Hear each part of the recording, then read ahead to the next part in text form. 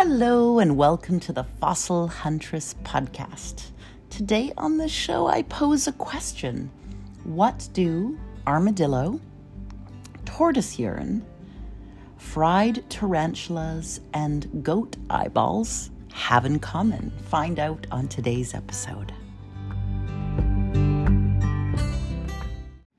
So some of you, the geeky ones in the crowd like me, may know that they are meals, famously strange scientific meals that are served at the Explorers Club annual dinner. So while eating study specimens is not in vogue today, it was once common practice for researchers in 1700 to the 1880s.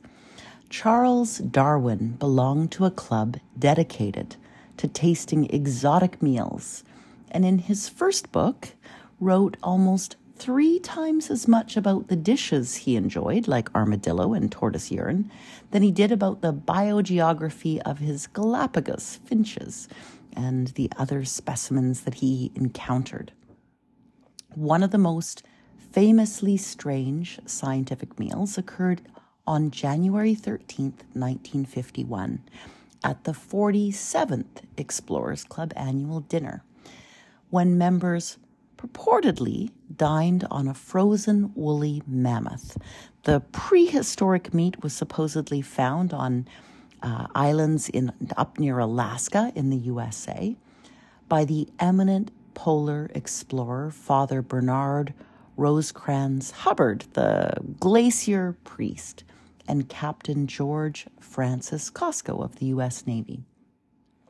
So this follows fast on the heels of dinners that are famous for the inviting people to try fried tarantula and goat eyeballs and all sorts of things that we can gnash on, because you and I are gnathostoma, so we're in the group that have jaws and teeth and can bite down on things. So dating back to the late Silurian, we started to bite and mow down on things in our ocean and in our world, and that evolved through to this group of humans that like to eat tasty meals. So this much publicized meal captured the public's imagination and became an enduring legend and source of pride for the club. So if you were a Who's Who in the Zoo member, you could claim your fame to having eaten some of these meals and appetizers.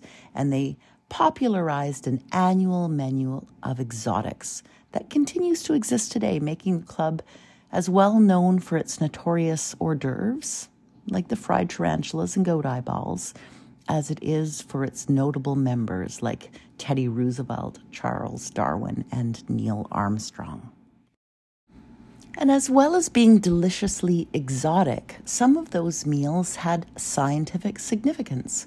So the Yale Peabody Museum holds a sample of meat preserved from that famous 1951 meal. And interestingly, it's labeled as a South American giant ground sloth, so Megatherium, so not mammoth. And the specimen of meat was originally designated as BRCM 16925 before a transfer in 2001 from the Bruce Museum to the Yale Peabody Museum of Natural History in New Haven, where it gained the number YPM MAM 14399. The specimen is now permanently deposited in the Yale Peabody Museum with the designation YPM HERR 19475 and is accessible to outside researchers. So, were they eating mammoth along with their tarantulas and their goat eyeballs?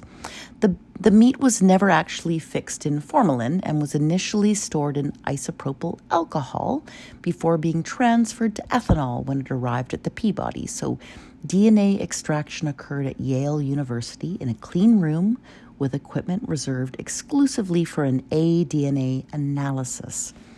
In 2016, Jessica Glass and her colleagues looked to answer the question of what they were actually eating, and she segmented a fragment of the mitochondrial cytochrome, the cytochrome B gene and studied archival material to verify its identity, which, if genuine, would extend the range of megatherium over 600% and alter views on ground sloth evolution. So you are what you eat comes into a whole new play here, in that they were claiming to have eaten something that would extend out what we know scientifically about this species. Their results showed that the meat was not mammoth or megatherium, but was a giant green sea turtle, Chaliona midas. And so much for imaginative and elaborate legends. The prehistoric dinner was likely meant as a publicity stunt, as are all their dinners. And Glass's study emphasizes the value of museums collecting and curating voucher specimens, particularly those used for evidence of extraordinary claims. And so long as Glass did their experiment, and a friend's mother, my kayaking partner, served up a steak from her freezer to guests in Castlegar that hailed from 1978. So she laid claim to a steak that would wow us, and it was only after that meal, tough, inedible, was actually quite delicious. And the meat was surprisingly divine, so you can freeze something for a mighty long time and have it still be delicious. Anyway, so that's the tale of a taste of studies and the Explorers Club annual dinner, and the answer to the question of what fried tarantulas, goat eyeballs, megatherium, and green sea turtles, and green sea turtle and tortoise urine and armadillo have in common. Thanks for listening.